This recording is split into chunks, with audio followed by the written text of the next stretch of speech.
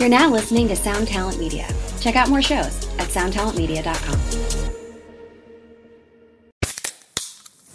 Hey, what's up, everyone? I'm Matt McGachy, the vocalist of Cryptopsy and the host of the Vox and Hops Metal Podcast, where I sit down with fellow metal musicians. We talk all about their lives and music while sharing killer craft beers. If you've ever wanted to sneak backstage and share a beer with one of your favorite musicians, well, Vox and Hops is the podcast for you. This week on the podcast, I had an amazing conversation with Morgan Lander and S.J. Jones about Kitty Pig. There is this episode and over 450 other ones to help you enjoy life, metal, and craft beer. So what are you waiting for? It's time to become a Vox and Hops head. Cheers!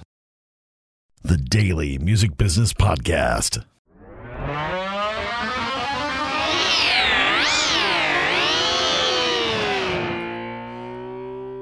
What is up, everyone? Welcome to the Daily Music Business Podcast. I am your host, Jesse Barton from Pinup Artist Management. And today we are going to finish this series on breaking down a standard recording contract with entertainment lawyer John Scheel. If you haven't yet listened to parts 1 through 3 of this series, please go back and do so.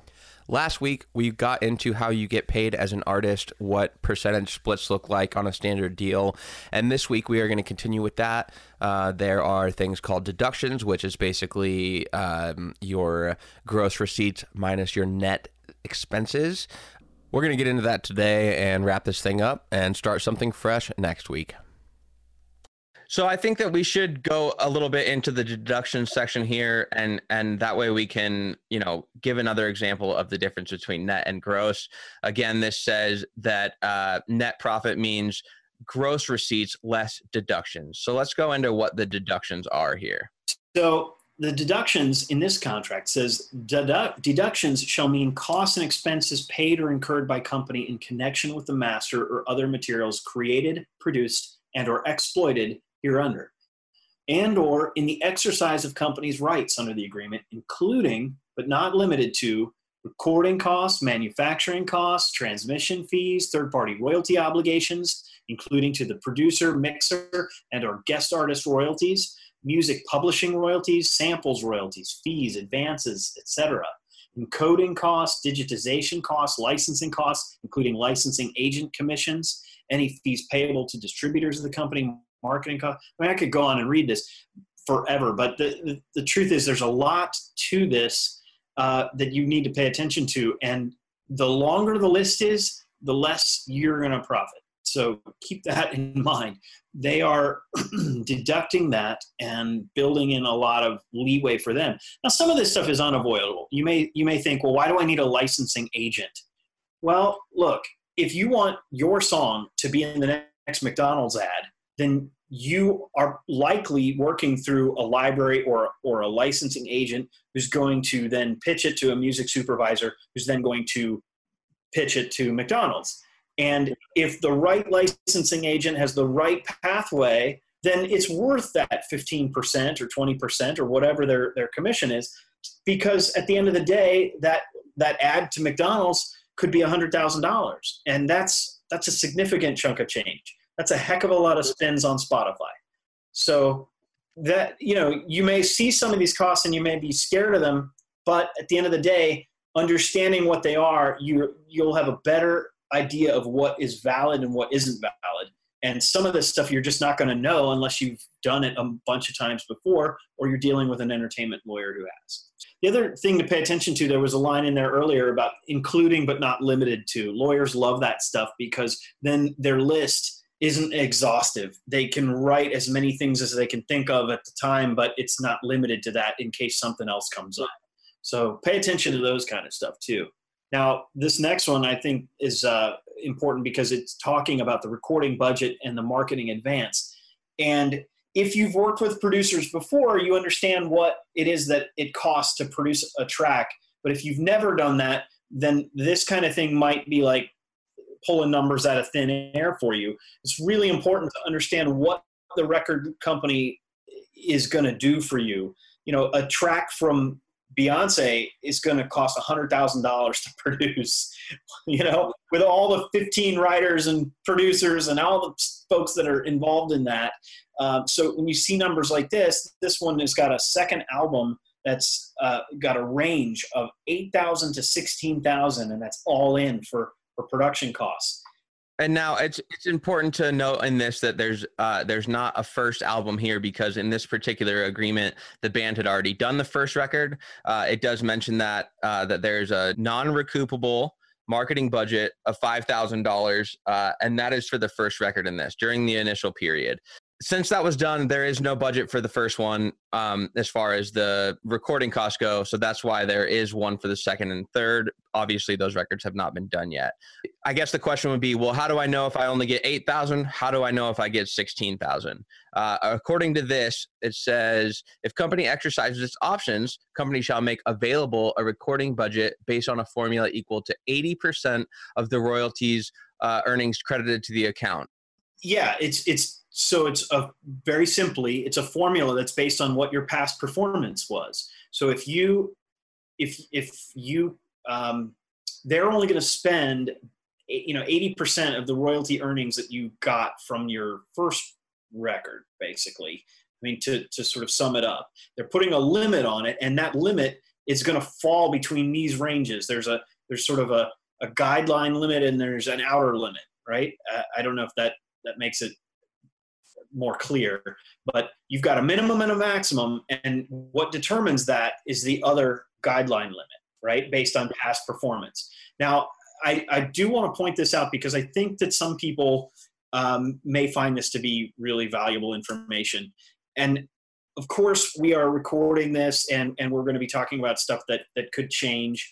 But right now, if you were to drive to Nashville on today's day, May 1st, 2020, you're really going to be looking at spending to do an album at a minimum, $4,000 to $5,000, and that's just the production costs. That's not everything else that needs to be spent to promote and produce the record. So when you see a number like 8,000 to 16,000, understand that not all of that is going towards the producer and the studio time and hired musicians and writers. They've still got to have a budget there for all the rest of the stuff that's marketing your music. So this recording budgets and marketing advance is all together for a reason, and you need to keep that in mind. Now, if we're talking about this being a contract for a brand new band who has never been on a label before, this is the first deal that they have signed. Obviously it's going to change if it's a rapper or a pop artist or whatever. But let's just talk about an indie band, that's in the rock scene or the metal scene or whatever. Would you say that this is a pretty decent, budget for a band that has never dropped anything? Yeah, it's great. If your label has this much right now in today's day and age to spend on you, then that's a good thing, I would think. So let's look at a bad deal now. Let's pretend this is the same band. It's the same, 1+2 option deal. And let's say that it's 50-50 anyway. Now look at the difference on this contract. It says, in connection with the first album, the company shall pay an advance of $1,500 to the producers, etc. that are going to pay 50% up front, so $750, and pay the other half when they get the album. LP2 is going to be $3,000 minimum and $7,500 max. LP3, $5,000 minimum and $10,000 max. Now, if we're talking about just the cost of recording and you're doing a 10-song record, that leaves you only $300 to $750 per song to, write the song, do the pre-production, do the mix, do the master, to make a record for even $7,500 here that is quality enough to recoup that back. I'm not a lawyer, obviously, but if I was helping one of my bands out looking at this deal, I would say, look, for, $750 a song here, like, you guys should be able to come up with that on your own. I don't think it's worth giving 50% or, in this deal, actually, it's an 80-20 split. So I don't think giving up 80% of the rights to my music is really worth it when, you're only getting $1,500 for that first record.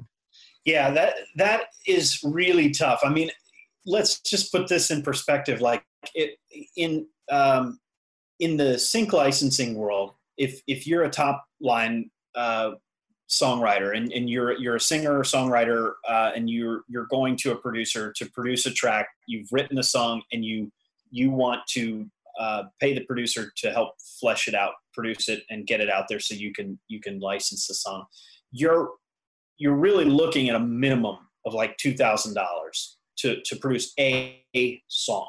So, in the band world, it's a little different, and budgets are obviously a little different. Original art and original music is going to be a little different scale. But, if you were to go to LA and say, look, all I have is $7,500 to make a record, the pool of qualified producers who are going to put out really top quality product has just shrunk, and you've just shut the door on a lot of them. I mean, and if you were in the pop world, this would be laughed at, because this is just not even you'd never get Max Martin or anybody, any big name. You'd never get them to work on a project like this ever. Yeah, so we'll jump back over to the, what I'm calling a good example of a recording agreement for a new band. We've shown the listener what a better deal looks like and what kind of a crappy deal looks like as far as the recording budgets go and the splits. On the one hand, we had, a 50-50 split, where the label's coming to the table with at least, $7,500 for the first record, a minimum of $8,000 for the second and $12,500 for a third, versus an 80-20 split in the label's favor, where they're giving the artist $1,500 and $3,000 as their budgets for their albums. That's obviously a very different world and a very different, look at your bottom line in those two scenarios. Yeah, absolutely. This one is taking a lot more care and put a lot into it. Also, I think when you saw the other agreement, it didn't have sections like this next section, didn't have a discussion as to what would happen with mechanical and synchronization licenses. Now, you may not, as a casual listener, may not understand what a sync license is or a mechanical license, but second to touring, sync licensing is probably the biggest source of revenue for a performing artist. In some cases, it is the number one source of revenue, and there have been plenty of examples of folks who were touring artists but left the touring world to do the sync world, and just became artists that create music for synchronization. And it's really important to understand that someone who's putting out a video cannot put your song to it without signing a sync licensing deal. And so those deals are typically covered by your record label. And if you have a good record label, they're focused a lot on pushing you for sync. And then you're going to see paragraphs like this next one. Now, mechanical license is going to be a little different. So if somebody wants to cover your song, they would pay for a mechanical license. And that's not going to be nearly the same kind of money, but it's important to note that it's in there. All right, so let's talk about section 10, the next section here after the sync licensing. It says merchandise designs. Now, it says during each contract period hereunder, you shall design and deliver to company the exclusive use hereunder 2 professional quality designs suitable for use throughout any merchandise related field. So basically they're saying, look, you might have a whole table full of merch when you go on tour or on your website or whatever, but we get 2 designs from you. And if you don't give us those designs, we have the ability of hiring somebody to make those designs for us, and we get to sell them and we'll give you your split. But other than that, from what I see here, they don't have any rights to any other merchandise besides those 2 designs. That's right. And, if you're a listener who's really intent on learning the music business, you probably have heard of the 360-degree deal, and that is always going to include merchandise. So there's always going to be clauses about merchandise, who makes what off of what. This one is particularly detailed in that they want to create 2 designs that they keep forever, and there may be others on the merch table that you, as an artist, have created and can sell. But keep in mind that when you're on the road, sometimes the merch, depending on the level of band you are, or the level of how, the capacity of places that you're selling out and that kind of stuff, the merch can really fuel the van getting you from place to place. So in some some instances, merch is the lifeblood of what you're doing. In fact, I know plenty of bands that sign with indie labels that, specifically carve out any merch so that they don't have to share any merch revenue with the label, and the label is only dealing with the recordings, so that the merch can really be that vehicle to get the band from place to place. And they may not make a whole lot per show, but it's the ticket sales or the amount they're getting from the venue plus merch that makes it worthwhile. Right. And that's so much more important on a contract where you're recouping out of your own end, because, in a lot of those deals, I see bands all the time that never make, all of their recoupable balance back. And if they don't have the ability to capitalize on their merch, then they have no revenue stream at all.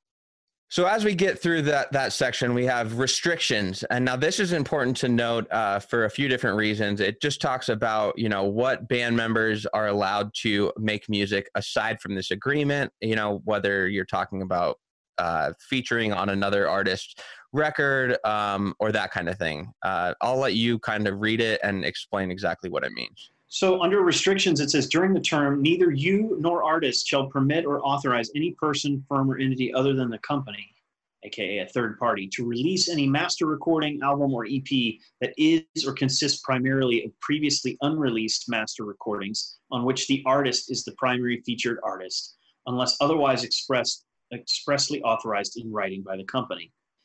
The key fact here is that they want to manage the brand of your band and make sure that you and the band members that you're performing with are not diluting their product stream. So it's just so that basically when you're signing with them, you're on their label and you're focused on the products that they're putting out when they're putting them out, so that they're not competing against themselves or you, another version of you. Sure. Yeah, and then the next section here, you warrant and represent that artists shall not record for any third party, so any other company, for example, any musical compositions embodied in any master until the later of 5 years from the date the master embodying such compositions was recorded by artists, or 2 years after the expiration of the term. So what does that mean?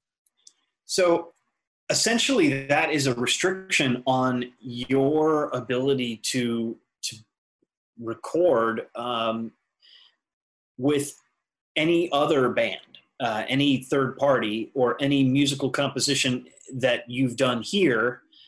You can't just go out and re-record it to kind of create a new master. They're restricting your ability to then, again, compete against them. So they're putting in 5 years from the date of the master of anything that is on this record, or any of the option records that are in this contract, or 2 years after the expiration of the term of this agreement. And that would be the end term. So if they exercise their 2 options, then that would be the full, 3 to 5 years or whatever they're. Sure.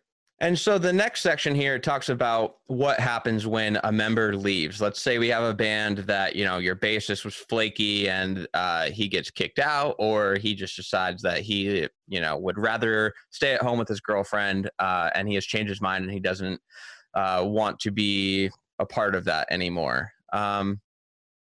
That's always going to be in these documents.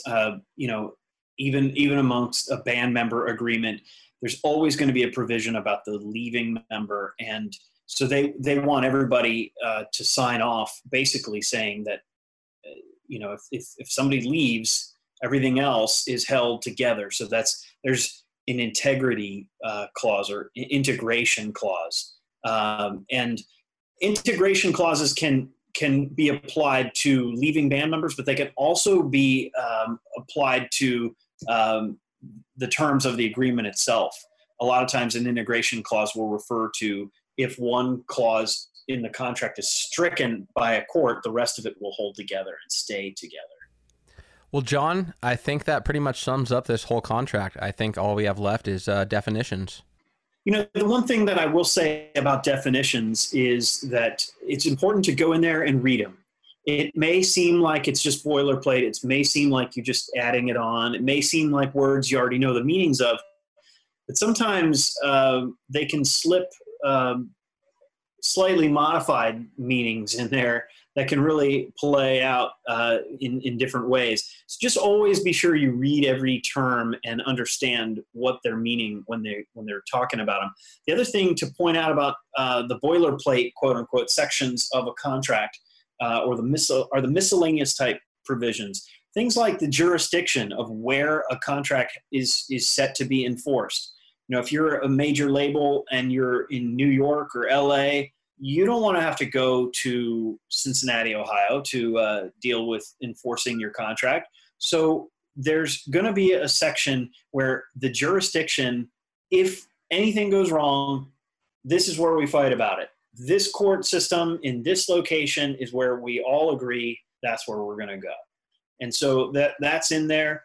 There's, in this particular contract, there's all sorts of things that are stuck in the miscellaneous provisions.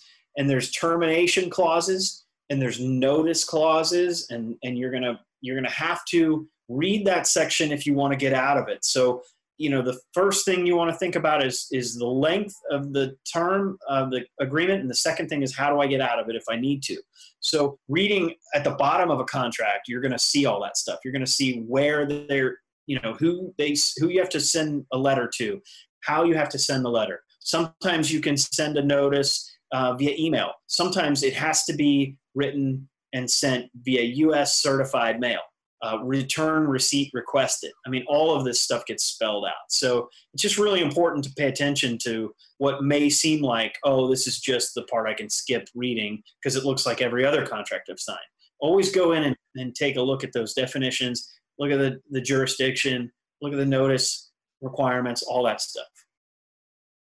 And that's just another reason why you should always have an entertainment lawyer to help you out, because, you know, the average guy, just like I just did, said, hey, look, you know, that pretty much covers the contract. The rest is just definitions. But as you said, there could be a hell of a lot of, definitions in there that don't necessarily match what you've seen before. And that could make all the difference in your career. Yeah. And, you know, sometimes people come to me and they say, well, I wrote this contract and I know it's fine.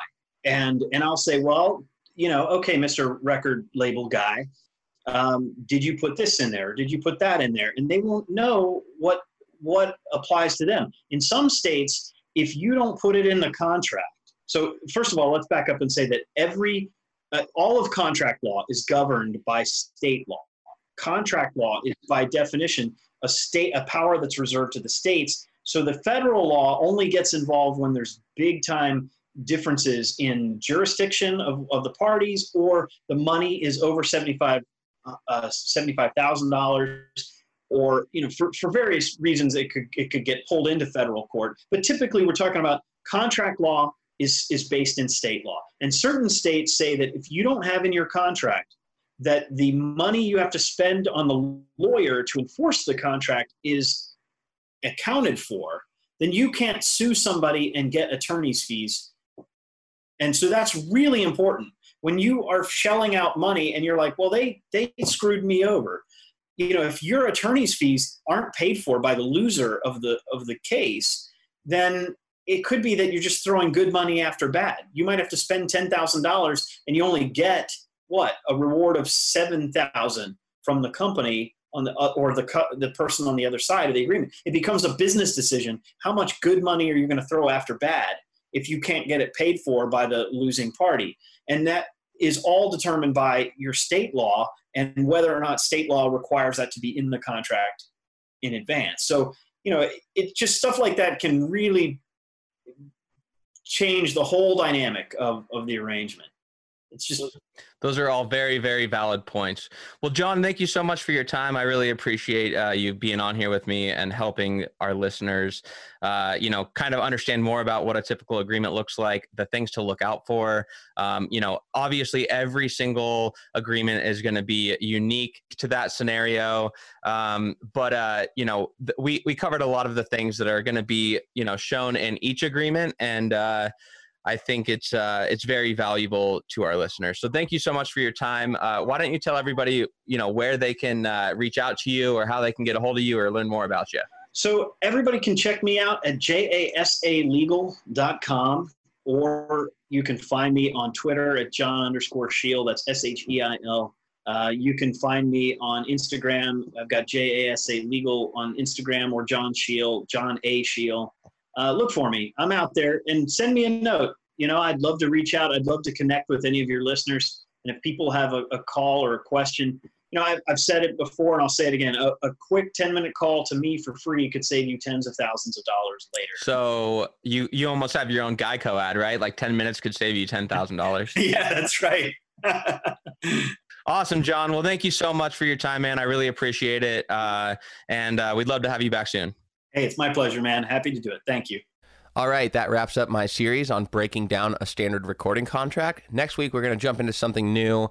If you have a topic that you would like to hear, please shoot me an email at jesse@pinupartistmanagement.com. You can hit me up on socials. My handle is JesseAIB, and I will see you guys next week.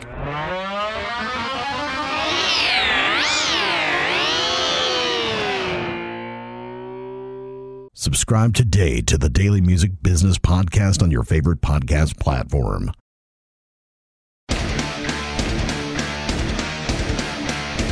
Hey there, I am Johnny Christ from Avenged Sevenfold, and I've got a podcast called Drinks with Johnny you're going to want to check out.